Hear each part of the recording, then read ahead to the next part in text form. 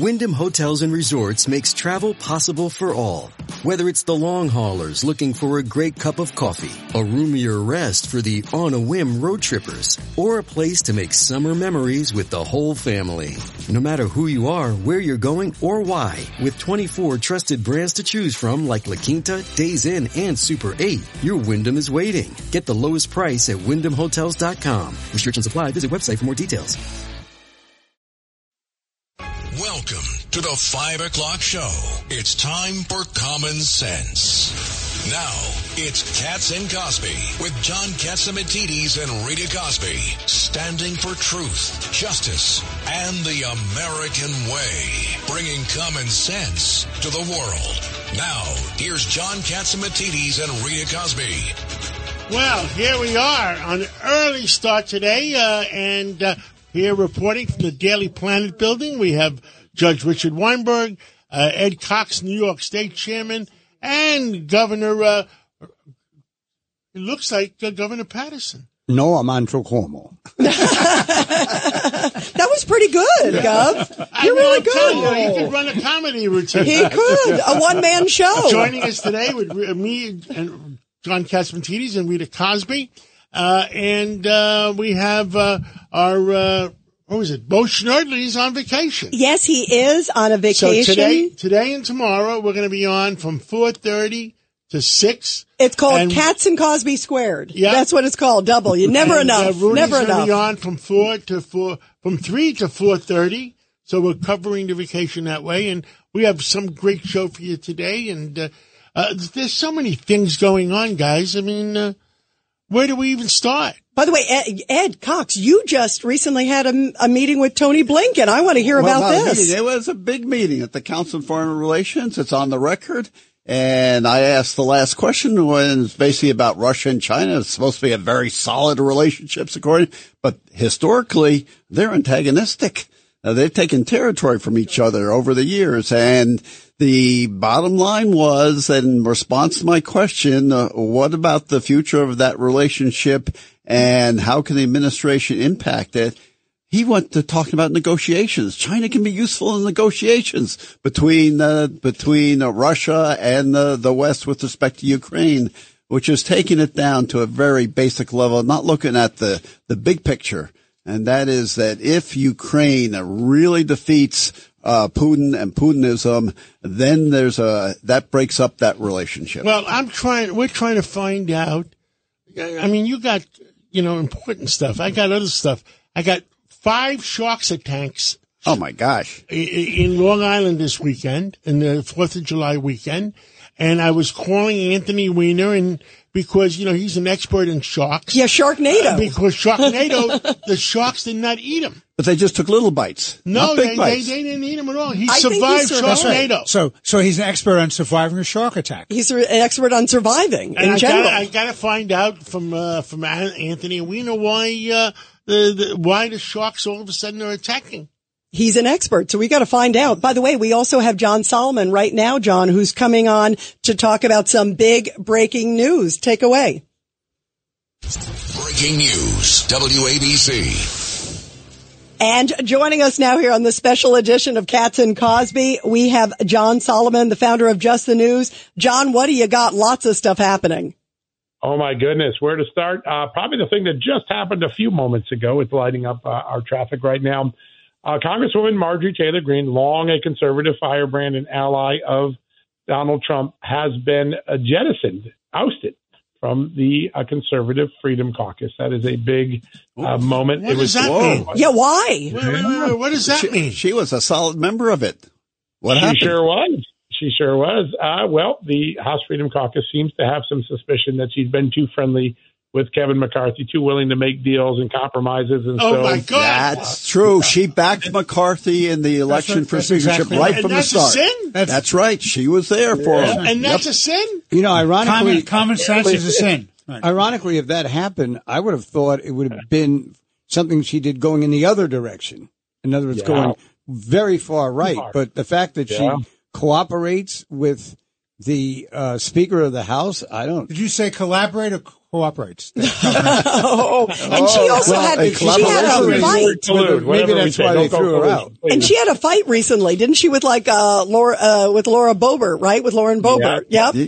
Good point. Dan Bishop, very upset with her, one of the longer-term members of the Conservative Caucus. This news was announced by one of the members. We haven't been able to get to Marjorie Taylor Greene, but Congressman Andy Harris of Maryland, one of the longtime members, said that the vote was taken and she was removed from the caucus today. And so that's a big moment and a sign that the Republican Party is struggling within. That beyond the struggles it has with the Democratic Party and Joe Biden, there are some unrest about how much they have and haven't done. Any prior speaker will tell you that the House Freedom Caucus has always been a thorn in the side of a Republican speaker. I'm sure John Boehner or Paul Ryan will be glad to attest to that. But we'll see what happens. A very important, big moment today, and we'll just have to Ed Cox, you're chairman of New York GOP, and you're a respected member of the Republican Party nationwide. Is there that much hate? No, it's not. It's not hate. It's just people have their own agendas, and they got elected for those agendas, and they're going to be pushing that. The speaker is the speaker from Bakersfield, not California. Bakersfield. Bakersfield is different.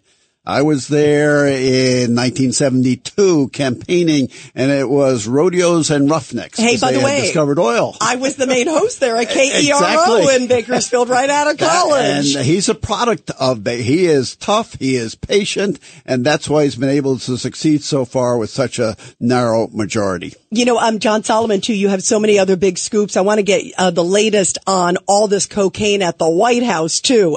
You talked to our friend Mark Morgan, right, I think, and give us the fill-in, because it's like today the White House is like, well, we'll kind of get to it. It's nothing to sniff at. Yeah, nothing to sniff at. They're trying to blow it over. How's that for a good verb? I'm trying to come up with it all. I won't even try to compete with that. I don't know what to say. No, listen, there is very clear. This is not a hard crime to solve. And it is a crime, by the way. Bringing an illegal substance into a federal building is a crime, according to prosecutors. There's going to be video footage at every corner of the White House. There's going to be fingerprints, most likely, on the baggie or on the cell phone case next to the baggie where it was found. It doesn't seem to me that this is a hard case to solve, nor does it to all the federal law enforcement officials. We talked to several of them, former FBI agents, a former assistant director of the FBI, Mark Morgan, who was an assistant director of the FBI and then head of the Customs Border Protection Agency. Listen, this is not hard to solve. It really is a question, does the administration have the will to solve it, particularly if it's someone that was authorized and brought into the White House. Now, the entrance where this occurred at is where most official guests to the Oval Office enter, but it's not where family members go. I know a lot of people early on were wondering, is there a problem with Hunter Biden? Hunter Biden would come through a different entrance in most circumstances.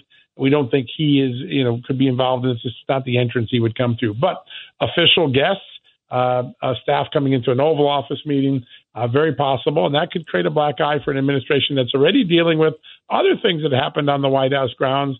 We had a breast exposed at a recent White House event that caused a lot of controversy. And I think there's a real concern about the decorum of the Biden White House. And this probably adds to that. A lot of slow walking of the explanations and information, but it shouldn't be hard to solve. By the way, I love how you described the breast exposed. It wasn't like a Janet Jackson Super Bowl moment. It was like oh my goodness. Remember when they did that? You know what's amazing? The White House, though, I was watching Corinne Jean-Pierre, the White House press secretary, and they were asking obviously tons of questions saying, what if it was anthrax? They had to evacuate the White House. I mean, serious stuff. Are you going to arrest somebody? Are you going to do a new policy? And they're like, well, we're kind of leaving them to see. They don't seem that concerned. I mean, which is really perplexing. Well, if you're allowing violent offenders out in many cities in America, which is a Democratic Party agenda now item, if you're willing to censor speech and then appeal a ruling when censorship is called out by a federal judge, I guess having cocaine come out to the president isn't that surprising or that jarring to the overall agenda. They have a very different agenda than Republicans and conservatives right now, and I think Americans are getting a taste of where the two parties stand. They'll be able to make a very clear choice in 2024. Big moment next week. I want to lean into next week early because I do think there's going to be big. Chris Wray is going to come back before Congress another time. It will be the most intense of questioning he's faced probably since he's been FBI director.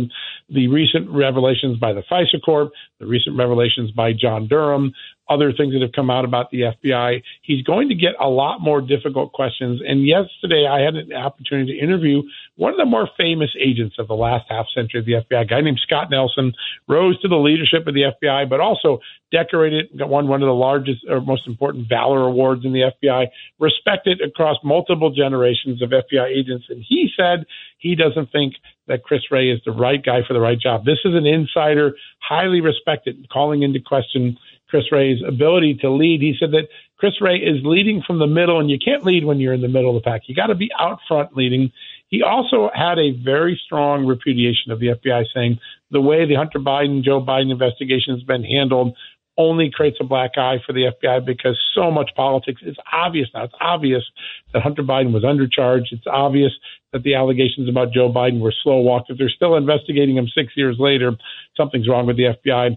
This is an insider that carries a lot of sway with rank and file, not only retirees, but current FBI agents, a sign of maybe what lies ahead for Chris Wray in the next few months. You know, I want to ask you, too, about James Comer, who we had here on the show on Katz and Cosby, who was great when he was in studio with us. He's been teasing he has some new disturbing findings in the Hunter Biden investigation and Joe Biden investigation. What are you hearing that he's got? I mean, he was telling us that he thinks he's going to get maybe access to more bank records, some other things. It sounds like he's teasing he's got something coming up maybe next week. Yeah, I think we should keep an eye out for a new whistleblower who goes back much earlier in the process, like November of 2016. I think there's a whistleblower that brought information to the Securities and Exchange Commission back in November of 2016, right around the time Donald Trump was securing the presidency. That will wind back how much earlier the government may have known there were problems with the Hunter Biden family. It could also expand the number of suspicious activity reports that Congress can see. Congress has seen 2017 forward, but some of the earlier ones aren't kept. But this whistleblower may have preserved earlier suspicious activity reports that take us back to 2013. And I heard in the interview with you, which, by the way, was really good. We wrote a story about it at Just the News. The idea that maybe the total amount of money to the Biden family is larger than we've been talking about. I think that's going to be another piece of the puzzle. And then finally, another person I think is going to emerge as a key witness. I think they're very close to being able to secure an interview with Devon Archer, the right-hand business partner of Hunter Biden during the heyday years of when the Biden family was really chasing foreign money big time. If an insider in the Biden family turns, like Devon Archer, and a new whistleblower comes back and brings us back to earlier times, 2013, 2014, those would be significant developments, and I'm pretty sure that's where James Comer's headed. Absolutely. And we have John Solomon here of Just the News. Judge Weinberg, you got a quick question here for him. John, when you're talking to members of the House and the Senate, and you're walking around the Capitol, and you're talking to the Democrats, what do they really say about the situation? Aren't they embarrassed? Don't they realize there's a political and public relations problem besides the legal problems that the Biden family may have? And how do they extricate themselves from this? It's a great question. A lot of the rank and file, particularly the progressive, don't see anything wrong. They're still singing and whistling Dixie. They're very happy, and they think that it's all going to be about the economy. If the economy is good, Joe Biden's going to do great. If the economy is bad, Joe Biden could be in trouble, a la Jimmy Carter. Those in swing districts, those who are in moderate swing districts, what we used to call blue dog Democrats or NDN Democrats, they are, Judge, a lot more concerned about the accumulation of issues, starting with the growing polling numbers that people think Joe Biden is now showing himself to be too old to hold the job. That concerns them a lot.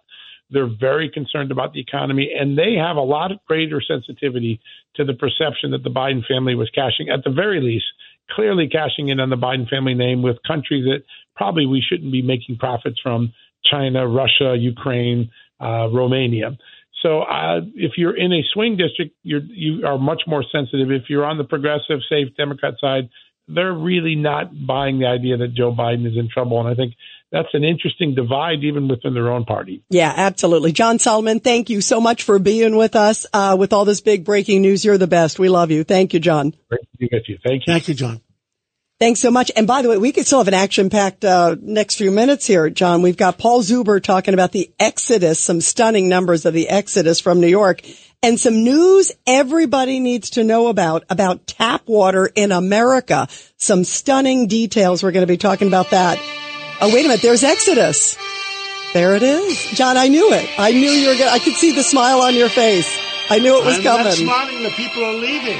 I know. We're going to start crying. We need a song to bring them back. Yeah, we do. What can we do to bring them back? John, what's our bring them back song? Come on back. Come on. Okay, that's okay. Come on down. No, come on down. Let's go to Florida. Yeah. Selling orange juice. I talked to Governor Hochul this morning. We'll talk about it later. Oh, good. I can't wait to hear about that. That and a lot more and the special edition of Katz and Cosby after the break. A common sense recap of the day's biggest stories. It's John Catsimatidis and Rita Cosby. Katz and Cosby on 77 WABC. And we are back on this big special edition of Katz and Cosby. Bo Snerdley is off, and we are continuing here, of course, Rita Cosby with John Catsimatidis. And in studio, we have Judge Richard Weinberg, Ed Cox, and also the comedian of the group, former New York Governor David Patterson, who keeps us all laughing. Well, this is nothing to laugh about. Sadly, the economy is moving out of the Northeast and going south. And, John, we've got Paul Zuber on to talk about that. And, give us an update. What's going on? The last we know about it, the last 12 months, 484,000, New Yorkers have moved. They took some of the taxes they were paying with them. What's going on? Mm-hmm. Yeah, well, first of all, I hope to one day get on this show where I get to deliver happy news one of these days. So hopefully one of these days I can talk about people going back into New York. But I think, there have been recent research that has shown that, the exodus from New York continues. For the first time, the 6 fastest growing states in the South, that being Florida, Texas, Georgia, the Carolinas, and Tennessee, are contributing more to the national gross domestic product than the Northeast. Transplants from the Northeast have helped steer about $100 billion in new income to the Southeast since 2021. So we're just bleeding people and we're bleeding revenue. And, I think for the listeners, what has to be the concern are on several fronts. First, the more residents we lose, the more political power we lose. So we always run the risk of losing congressional seats, which is a problem. We already have a jobs problem in New York. There's about 450,000 unfulfilled jobs in New York State. So now we're losing more residents, and it's becoming more and more difficult to fill these jobs, which means, A, it's becoming more difficult for businesses in New York to expand because there's less talent. And then B, it becomes more difficult to attract businesses into New York State because the talent doesn't exist in New York. But most importantly, the tax revenue. The tax revenue has dipped precipitously in New York. It's down 20%. And as of right now, the projections are that there will be a $9 billion budget deficit next year in the state budget. And over the next 3 years, it's going to amount to about $36 billion. Wow. And that's alarming. Hey, Paul, Governor Patterson wants to put in his 2 cents. Actually, does the 2 cents help towards the $40 billion? It eliminates part of it. But I'll throw in a nickel if you like. Right. Okay. So we're at 7 cents now. We're moving. I'm for a dime. So the problem, Paul, is that the controller, Tom DiNapoli, has said publicly, particularly after the reports from April and May, that by the time they get to the budget process next year, the budget deficit would be $13.3 billion. Yeah. It's directly about the taxes that have fallen off and the fact that the legislature is planning to tax even more, I guess, until they drive everyone out of the state. Absolutely. And, the big concern out there for us at the Business Council is, the fear is what happens if we do hit a recession? What happens if we do hit a bump in the economic road? How big does this budget deficit then get? And that's a huge problem. And what scares me, Governor, is, after this report came out from the comptroller and people started talking about what to do next, you heard from some groups, well, there's a simple solution, tax the rich. And I remember reading that, and I was saying to myself, I don't understand what these people don't understand about what's going on in New York State. I don't understand that people don't realize that the world has changed. It's become much easier to do business from different places now, and you just can't make the assumption, just because we're New York, just because we're New York City, that people are going to stay in the state. They're not. Can't tax the rich when they're living in North Carolina. Well, you can't tax the rich when they're living in North Carolina, and you know, it's funny because the same progressive groups that will say tax the rich, what you're doing by bleeding people out is the money that you have been able to get to fund some of the programs that are so important to your constituency. They're going to potentially go up in smoke because there's not enough money to pay for them, and it's really disturbing. It's really scary to see the route that New York is on. You know, we're soon to be in worse shape than California if we keep it up. Yeah. And we haven't even gotten into all the other things like the energy program and some of the other, you know, unfriendly mandates that New York has put on business. Absolutely. Well, Paul Zuber, thank you so much for being here on such important. You got to come back on good news time too, okay? We need some good news sometimes. We need it, Paul. Yeah, I will. I played the lottery today, so when I win, I'll let you guys know. Actually, that's incorrect. I'm playing the lottery too, so I'm going to win. Excuse me, I only have my ticket. Is it, Paul? Are they still playing the games up in Albany where business is the enemy of the people? Absolutely. Enemy number one. They just so passed a bill if all the people move, the consumers move out, and then businesses move out. I understand CVS is going to close more stores, Walgreens is closing stores, Rite Aid is closing stores. What are they going to have left? I don't know. And, you know, it's real quick, I know you got to go, but it's sad. I actually just got a call from a legislator out in upstate New York who is a Democrat who has been pro-business, and he just informed me that because he's pro-business, the progressives have decided that they're going to take him out in the next election. And why? Because he supported business, because he did the right thing and didn't support good cause of it. And yet they are a small minority in even their own party, but they score in those low turnout. Let's declare war on the socialists.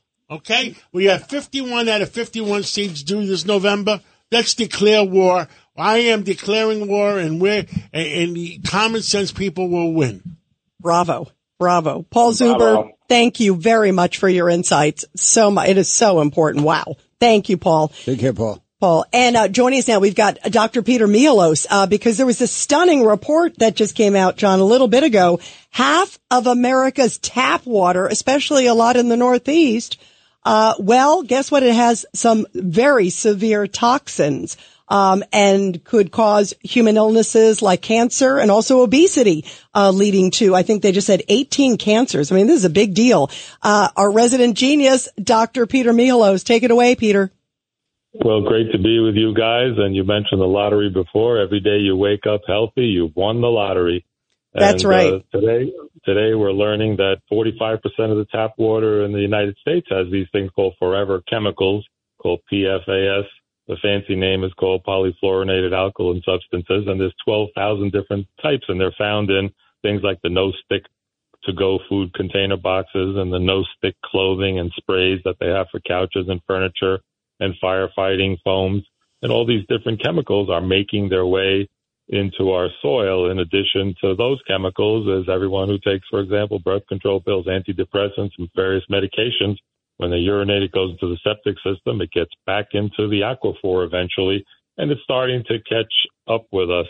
And what's happening is that we're finding out that we really going to have to start spending more time putting in filters and paying more attention. And there are independent labs where you can have your water tested in your individual home, find out what's there, and get the appropriate filter to try to help reduce these chemicals, because and all these plastics too. They even started finding some microplastics in male human sperm, which is a big problem. And the other thing that you guys wanted to talk about was the studies that are coming out with obesity and cancer. And basically what we've talked about is the visceral fat, especially has a mind of its own. That's the fat we get in our midsection and our belly. When we're eating too much sugar, sugar is toxic, and then it stores it. Where does it store it? Right in that midsection, and that produces hormones and chemicals that affect our immune system and our ability to fight off cancers. And our visceral fat surrounds all the main organs in our body. We have 78 organs total in our body, and a lot of them are sitting in our abdomen and pelvis, and they don't like to be, basically think of it as being smothered by fat tissue. So we need to do what we can as Americans to change the way we live, change our diet, move more towards Mediterranean, more towards intermittent fasting, and we really got to get away from processed food and sugars, because sugars feed cancers. And now there's some new theories why people who have cancer lose weight and lose appetite, because it's the body's protective medicine saying, do not feed the tumor, do not feed it cancer. And there's a place out in the West Coast where they actually gave people diets and fasting, and the tumor shrunk. Wow.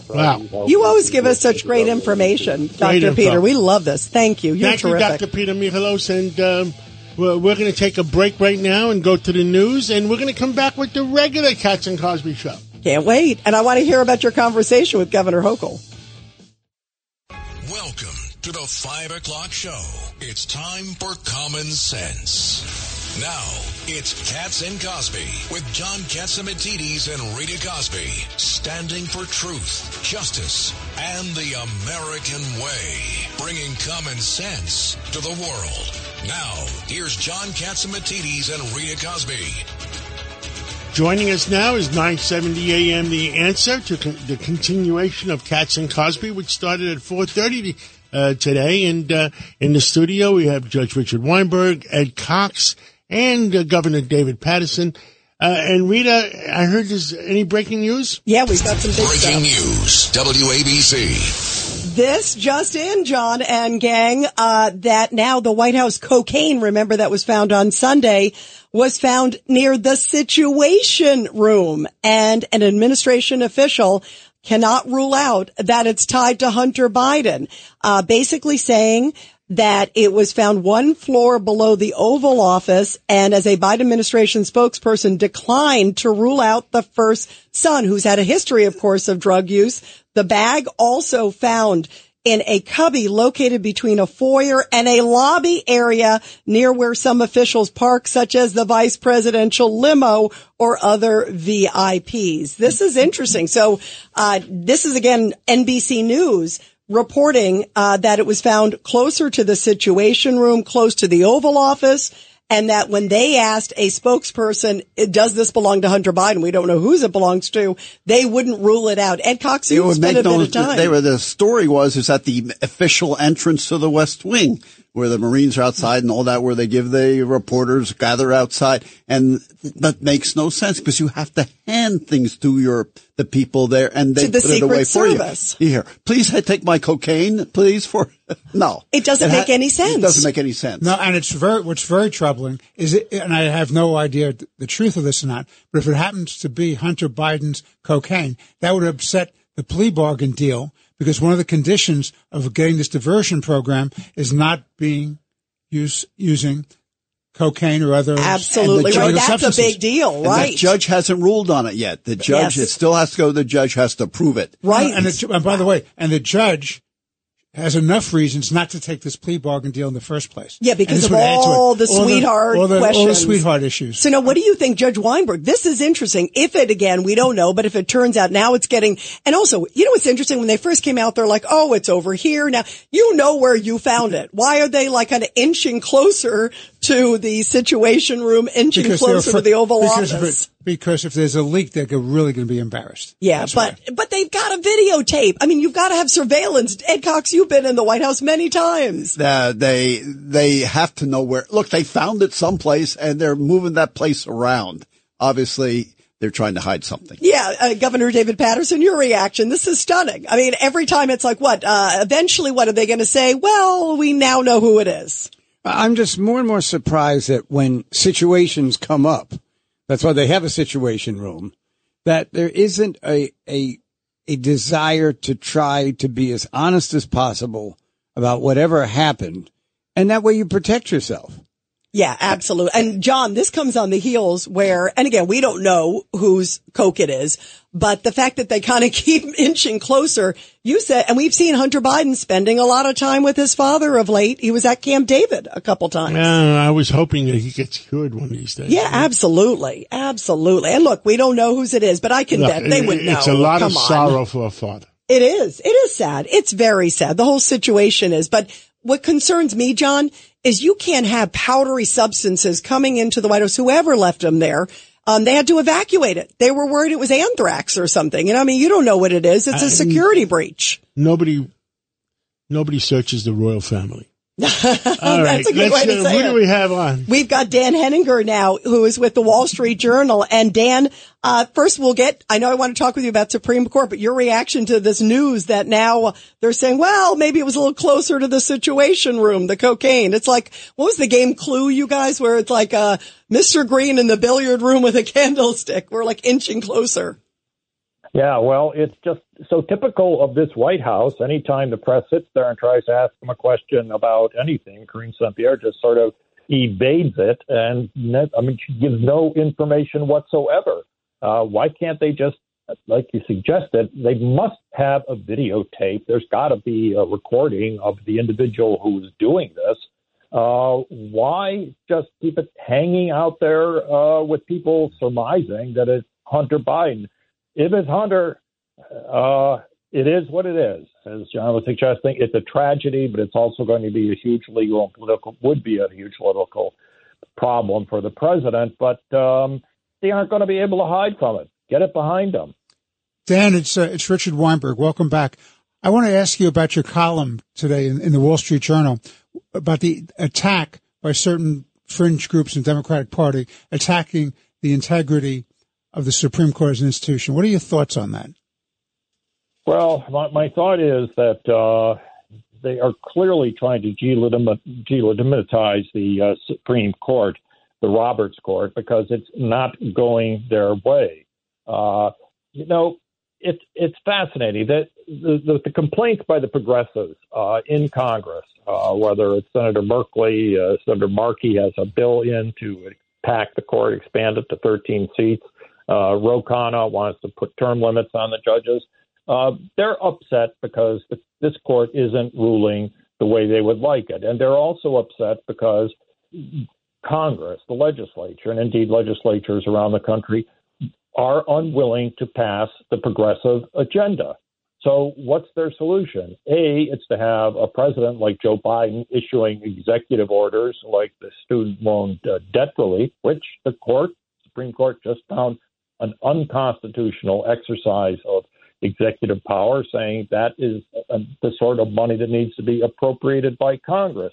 So now they're going to attack the Supreme Court and try to reshape it to essentially put in place progressive policies that they can't get through the political system. It's really a pretty disgraceful reorganizing of the structure of American government. Dan, Ed Cox here. Are they trying to intimidate the Supreme Court by these attacks and push it like FDR, frankly, did and changed it? Stitch in time saves 9, and they actually had an impact. Is that what they're trying to do? Well, they clearly are trying to intimidate the court. I mean, those parades and marches out in front of the justices' houses that went on for months and months, that was just awful. Against the law, they were. Against the law. And Justice Alito has said that he has to travel with security now. And, the piece that Justice Alito wrote for us at the Wall Street Journal editorial page, his response to the ProPublica article, shows to me at least that these justices are not going to be intimidated. And in fact, I should point out to you guys that at the end of the decision about the debt forgiveness, Justice Roberts specifically raises this attempt to delegitimize the court and even calls out some of his colleagues for trying to call into question the court's integrity and legitimacy. So, which colleagues did that? Huh? Which colleague did that? The group of 3. Tell us the perfect three. The American people should know. Who are they? Sotomayor, Kagan, and Brown Jackson. Well, Justice Sotomayor raises a question, I believe, in the Harvard dissent of whether the court was putting its credibility on the line. In my mind, that sort of thing is unprecedented. You know, you can agree or disagree. You win some Supreme Court decisions, you lose some. But I've never heard of Supreme Court justices themselves raising the question of the court's legitimacy or credibility. I think the conservative majority is going to stick because they're stripping the recent decisions going way back to William O. Douglas's right to privacy, which was created out of penumbras and emanations, and it was pure non-constitutional law. It's pure policy.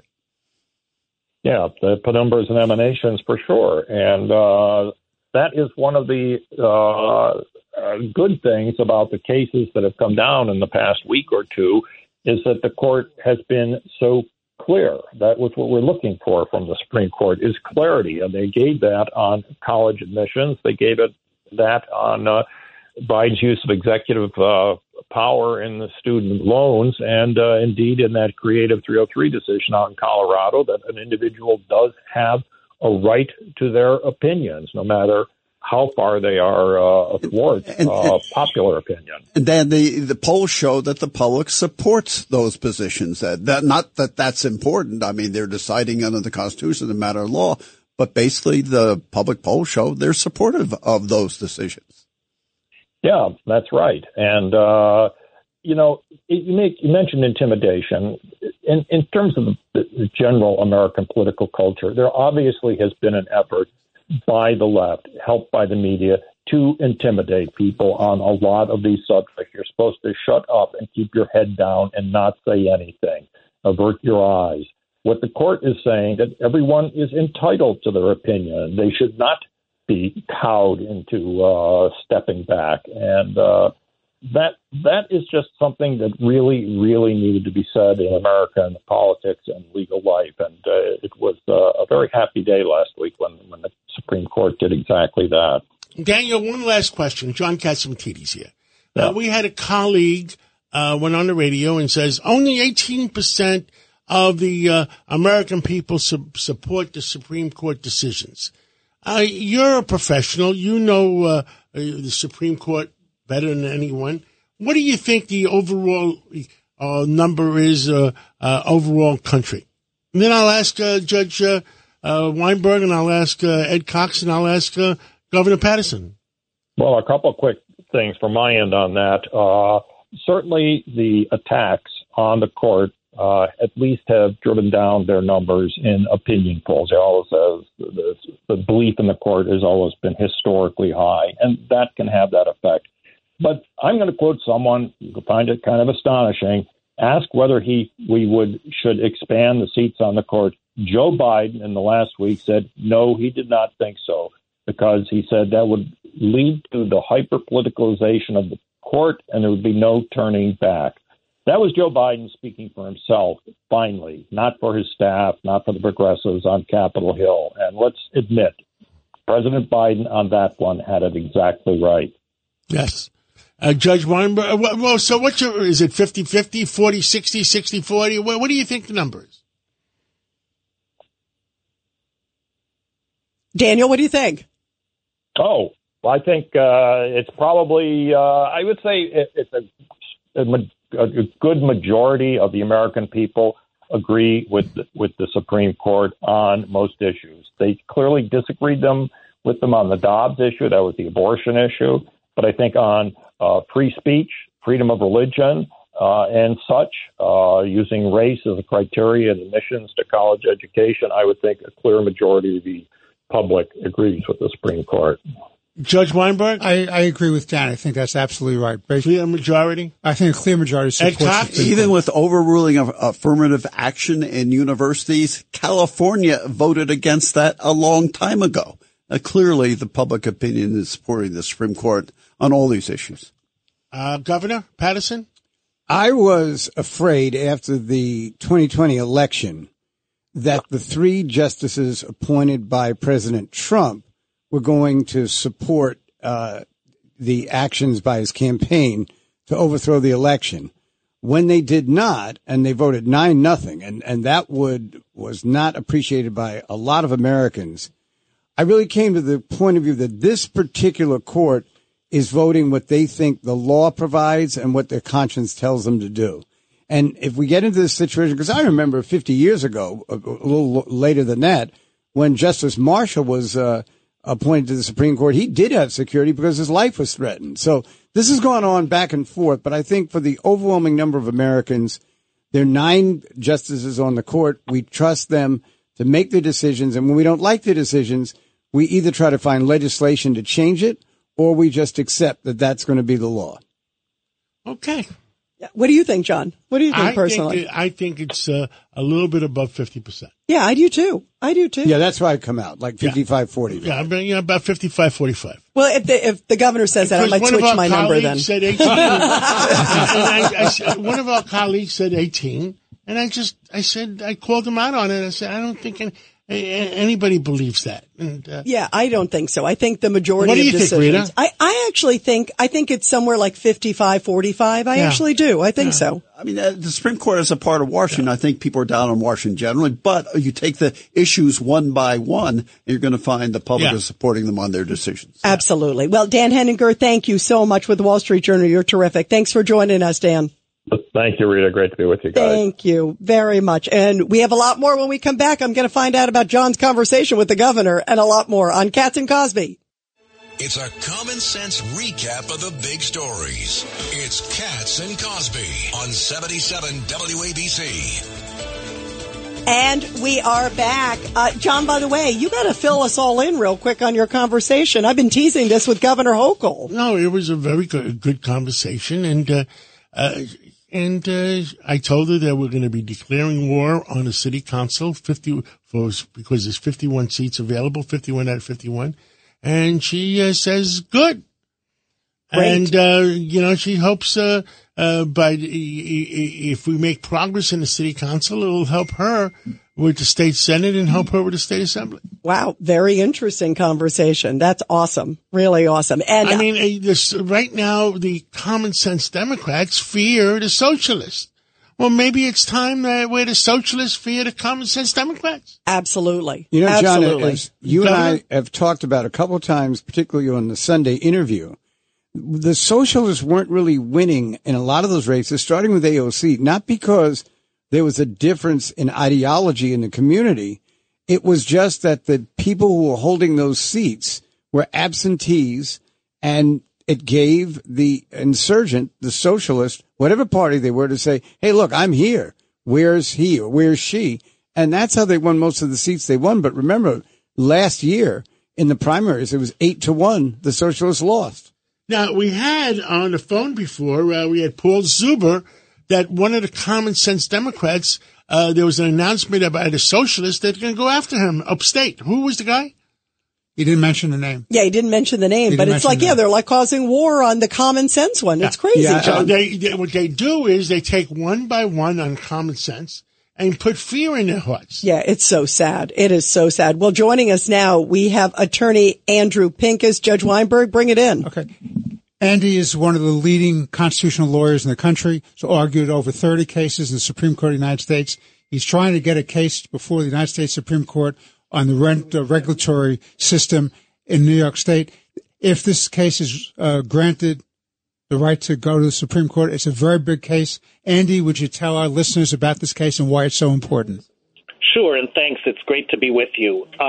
This is about rent stabilization, and what it does, as you all know, is it singles out about half the rental apartments in New York, about 1 million, and says after the lease expires, the owner has virtually no ability to control the property, can't decide to use it for themselves or move in their families, their elderly parents, their children, change it to commercial rental, demolish it. The government has basically taken away the right of those people to decide the use of their property.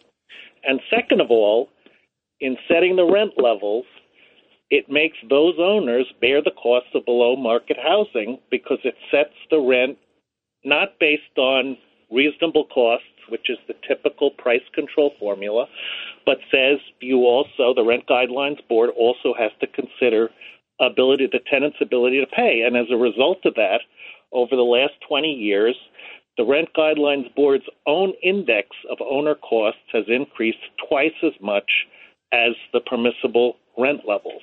And Andy, doesn't that distort the ability to provide housing and the willingness of landlords to maintain their properties? Doesn't it totally distort the market? So as a matter of public policy, it's a bad idea. And it's also, as you point out, it's an unconstitutional taking of property. It's bad as a matter of public policy because it means there isn't the money to keep these apartments up to snuff the way people want them.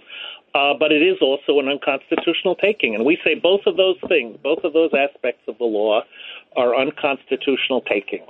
And a couple of years ago, the Supreme Court decided a case about a California law that said union organizers have to be allowed on a farm to meet with workers 3 hours a day, 120 days a year. And the court said government-authorized physical invasions are automatically takings.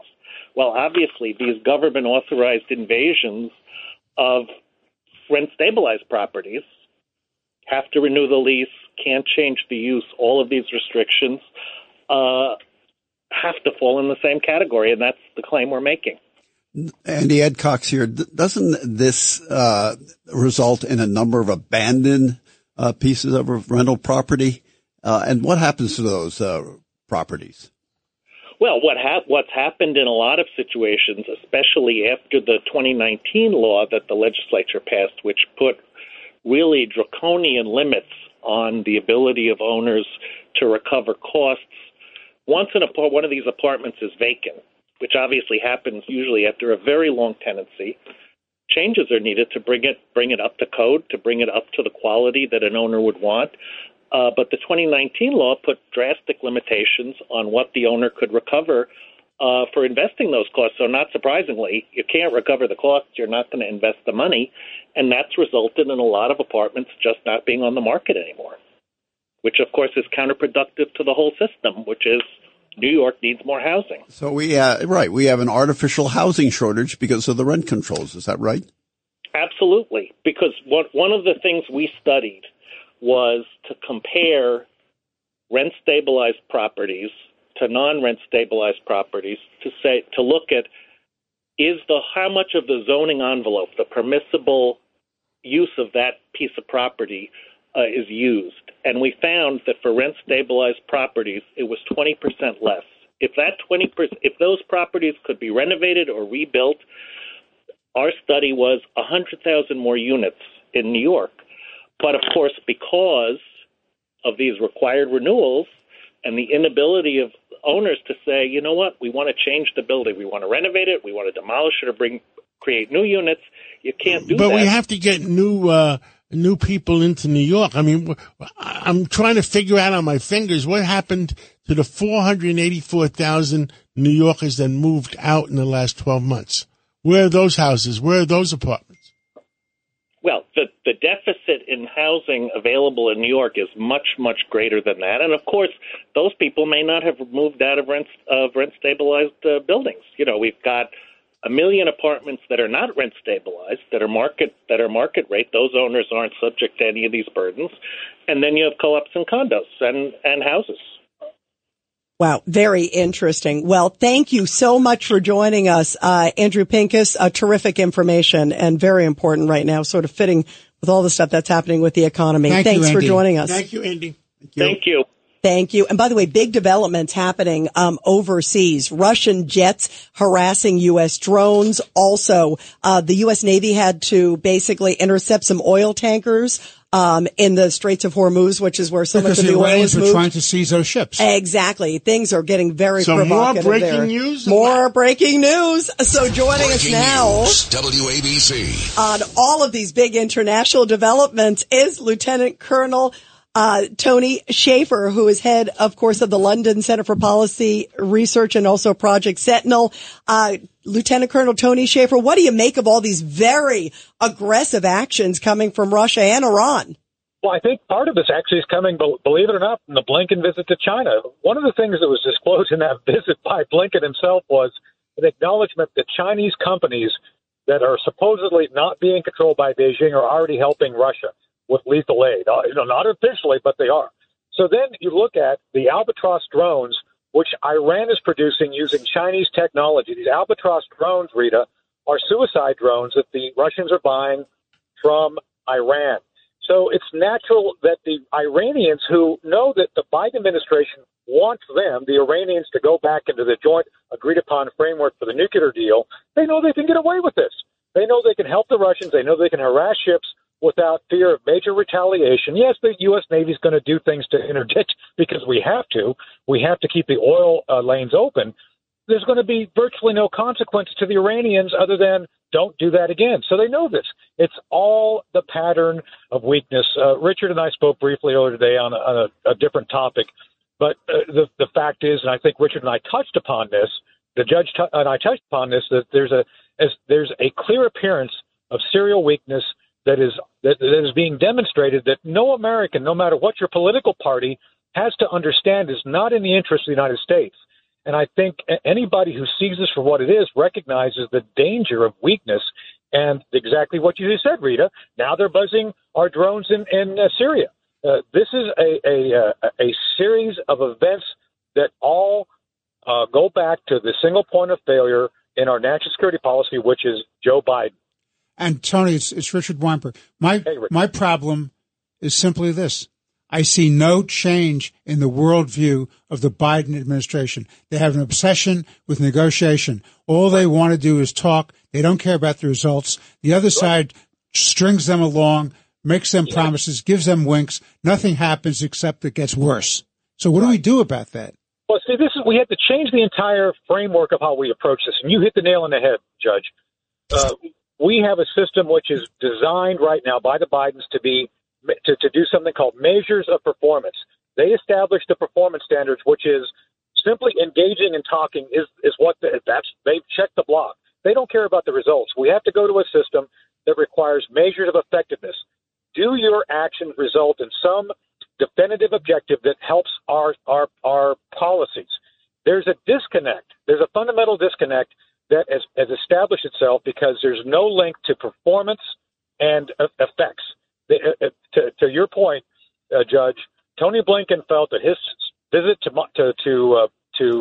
Beijing was completely successful. He said so because the dialogue continues. And by the way, Tony, also Ed Cox also was talking to the Secretary of State, Tony Blinken. Yeah, well, that's the Council of Foreign Relations. And I asked him the last question of his meeting at the council, and it was about the relationship Russia and China. They say it's solid relation. It's not.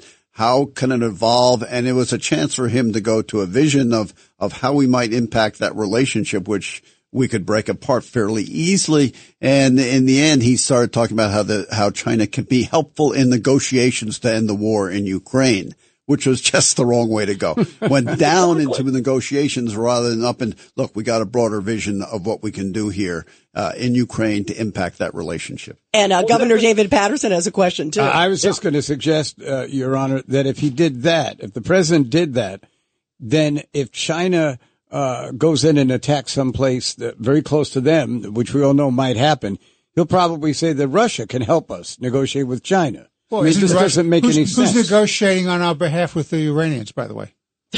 Boy, what a scary They believe premise. in negotiation. Leave it to the State Department. They're going to negotiate. There's no vision in the White House, and only the vision in the White House can really drive a good foreign policy. Tony, last word. Go ahead. So, look, we have to recognize that across the board we're showing weakness. It's now creeping into our economic policies. Venezuela and Pakistan are both buying oil and goods from a variety of countries. Pakistan's buying oil from Russia using the yuan, the Chinese currency. Venezuela just made a payment to the World Bank on one of their loans in Chinese money. If we continue to show weakness, the very foundation of the Western order that we've established since World War II is going to crumble. And the Biden administration, I hate to say this to all of you immensely honorable people, the Biden administration will literally do things to dismantle the amazing beacon of hope. The United States has been to the entire world if we're not careful. Wow, scary stuff. And don't forget, the world is willing to lend the United States of America $31 trillion. Now, if we lose the world currency, you could take that $31 trillion and burn it. Yes, sir. Wow, scary stuff. Well, Lieutenant Colonel Tony Schaefer, thank you so much for being with us. We really appreciate it on this big international news. Sure, thank you. Thank you. Wow. And coming up, we are talking to great political consultant Hank Scheinkoff, also Steve Moore, and Miranda Devine, John. Boy, she has a bombshell. That story in the New York Post today was absolutely extraordinary. Huge exclusive that may open up the floodgates in the Biden administration. She's going to be joining us later on in this hour. So stay with us, everybody. You're commuting home with Katz and Cosby. Now, here's John Catsimatidis and Rita Cosby on 77 WABC. And lots of big news here in New York and well beyond. And joining us now is the great political guru, Hank Scheinkoff, president of Scheinkoff Communications. And of course, just legendary clients have included President Clinton, Mayor Mike Bloomberg, and many, many more, John. President Clinton, I understand today, was at the Vatican with the Pope. Oh, how beautiful. Wow. How lucky him. Lucky him. How beautiful. How's he doing, by the way, John? He's doing Look good. Good. Oh, I'm so glad to hear that. Well, Hank, talking about politics and especially presidential politics, your thoughts on RFK? Why not? Listen, he could lead a near-revolutionary change in the country's political structure if he gets any traction. Young people are completely unhappy. They don't probably, and at least the Democrats, they're not crazy about a continuation of the Biden years simply because of Biden's age. They don't have much to say or much to do with Kamala Harris, who's not acquitted herself well by any measure in that present job she has. And it's their moment to shine. It's about to become their world, and they want to have more control in it. You know, Hank, did you see, it was Karl Rove who actually has been kind of all over the place lately. And of course he was like the right-hand guy to George W. Bush and the Bush senior too as well. But he came out and basically said that it's time, sort of some of the same message you're saying, that it's time for a new generation, that both sides sort of feel like they want somebody new and fresh. Is that why RFK is appealing, or is it sort of this renegade willing to take on the Democrats? What do you think? Or it's just an anti-Biden thing. Is he to Biden what Gene McCarthy was to Johnson? Just a stalking horse for other people? It's possible that he's a stalking horse. I mean, Gene McCarthy's people really believe they could get the nomination. And RFK Sr., may he rest in peace, until he was gunned down in that kitchen in Los Angeles, was really a contender to take that nomination. Oh, my father-in-law was worried about it. He saw Bobby Kennedy as a real threat in '68. Well, Bobby Kennedy could have been the Democratic nominee, unquestionably. He had the elements of the Democratic Party that were in the process of taking more control and more power. And the same rule might apply here. I mean, we have a very quickly changing demographic in this country that's exacerbated feelings of social class distinctions. We're not a European descendant country anymore. People are panicking about it. Younger people have been involved in watching the George Floyd issue. They believe change is required, whether right or wrong. Most of them never served the country in any way, shape, or form, nor their localities. They've not been cops or soldiers or paid a price for this extraordinary lifestyle that we've lived since the end of the Second World War, which, as previously noted on your program, could all become unhinged if the American dollar is no longer the world's currency. Bretton Woods and what happened at Normandy might just as well never have happened if that's the case. That's how dangerous this is. But young people don't understand that. They've not had those experiences. They haven't paid a price. So why should they worry? They're not worried. That's part of the problem. You know, it's so troubling, Hank Scheinkoff, just as you said, that there's this disconnect with young people. There was a poll that came out, it was on 4th of July, just about how young people don't have that sort of sense of attachment and pride in America that other generations did. And we got to instill it again. You know, I mean, there's a lot of problems out there, but we're still, I firmly believe, the greatest country, and we got to get them galvanized to feel invested in the country. Now, yeah, go ahead. I'm sorry. It's David Patterson, Hank. How are you? Thank God, doing great. Go. The thing is that half the positions that Bobby Kennedy is taking, that he's campaigning on right now, where he'd probably be more comfortable in the right wing of the Republican Party as opposed to the Democratic Party. And I don't see how young Democrats are going to be interested in what he's actually saying right now. Well, look, that's what campaigns are for. Good polling will probably get him to shift some of this positioning, likely so. Ads can change perceptions. Campaigning and coverage by free media, earned media, can change perceptions. I mean, this is not a foregone conclusion. Do I think he'd be competitive if he can do some of those things? The answer is why not? Are there young people who really don't care about anything but age? You bet. And this sense of the political system, as I've said in this program before, both parties are in very serious trouble. You can see by how they're structured or not structured, and how they're falling apart in many ways. Well, I think if the election was today between Biden and RFK, it'd be right now probably 60-40 or maybe 65-35. I think that's reasonable. And the fact that they're 35 tells you something off the top. And where are we? We're in July. They want an alternative. Before the election. They want an alternative. And same thing in the Republican Party. I mean, that Trump number remains fairly static. All the alternatives are unfortunately, or the entire alternative is broken up by individual candidacies. But there's a desire for change and for generational shift. And for, frankly, some change in the economic system in either side of the aisle. It's very serious. And this is, we don't have these kind of change agents, at least taking some steam out of the political system, we're going to have an explosion, which is what happens in most political systems throughout the world. Yeah, Hank, thank you very much. The great political consultant, Hank Scheinkoff. We love you, Hank. Thank you so much. And, John, yesterday on the show, we were talking about Ben and Jerry's, who made that crazy comment. Here it is. Yeah. Unilever owns Ben and Jerry's, and I understand the price of the stock went down. And Ben and Jerry's cost Unilever possibly as much as $2.5 billion already. Wow. And with us today is one of the country's leading economists. We have Steve Moore. Steve Moore, what do you know about Unilever, Ben and Jerry's, and Anheuser-Busch? They're down $27 billion. Give us a report. Hi, John. Hi, Rita. Good to be with you guys. What this is really showing, and by the way, you're right, by latest numbers on Anheuser-Busch, they are down by about over $20 billion of market. More money, by the way, than was stolen by Bernie Madoff. Wow. So that's an incredible amount of loss that this company has lost. And then you see what's happening with Target, with Kohl's that are putting LGBTQ flags on baby toddler clothing and things. People are just sick of it, and it shows, I think, John, that corporate America is out of touch with middle class America. The common sense, we use the word common sense in this studio. Yeah, the common sense Americans, whether they're Democrats or Republicans, I think are saying enough is enough. Right.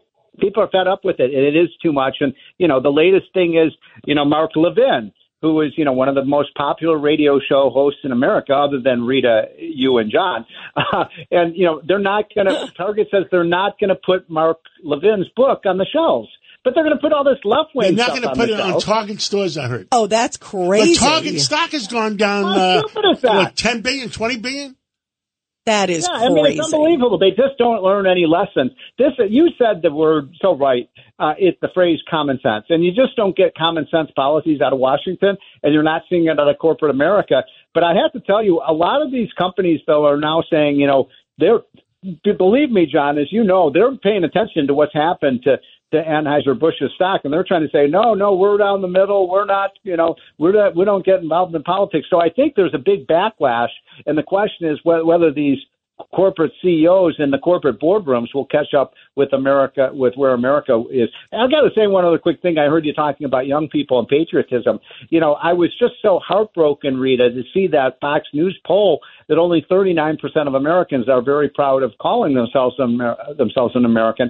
And the numbers are worse for young people. We're not teaching our young people the greatness of this country, John.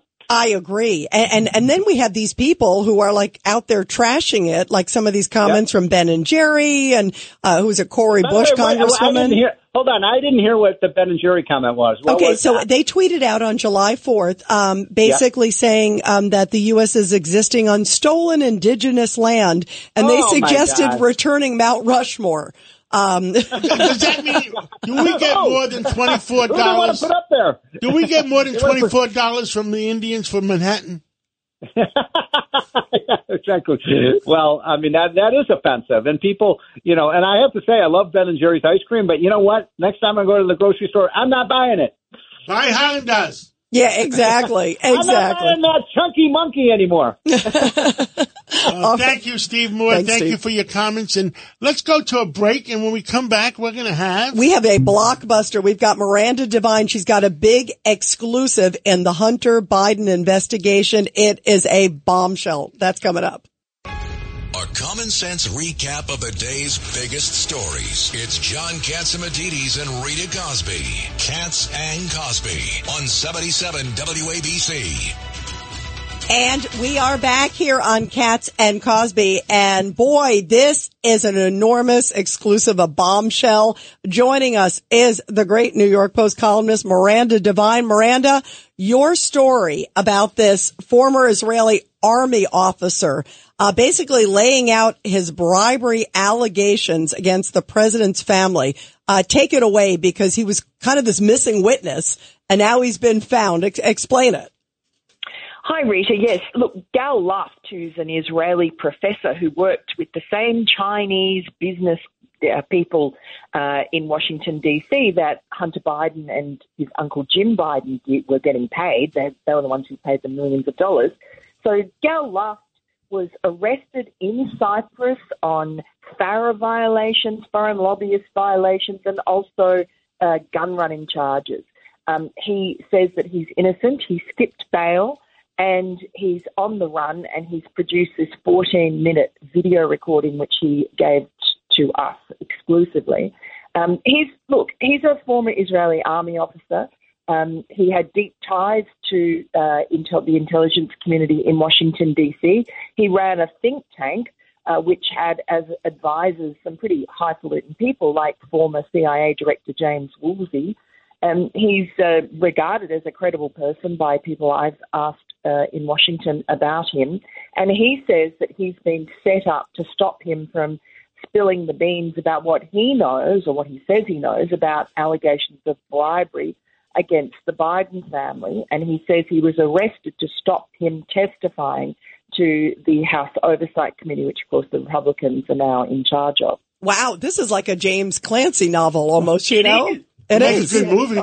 No, Miranda, two questions. Why didn't he just come back to the United States, in his view, and contest these charges? Why did he jump bail? And is he afraid for his life? Very good question from our legal brethren. Of course, look, he claims that if he came back to the United States, complied with this extradition order, that he just has no faith that he would get a fair trial in New York. He says that he already gave this evidence of Biden bribery alleged to people from the Southern District of New York, 2 prosecutors and 4 FBI agents, in a proffer meeting in Brussels in March 2019, which I've seen evidence of that it happened. But he alleges that it was covered up, and that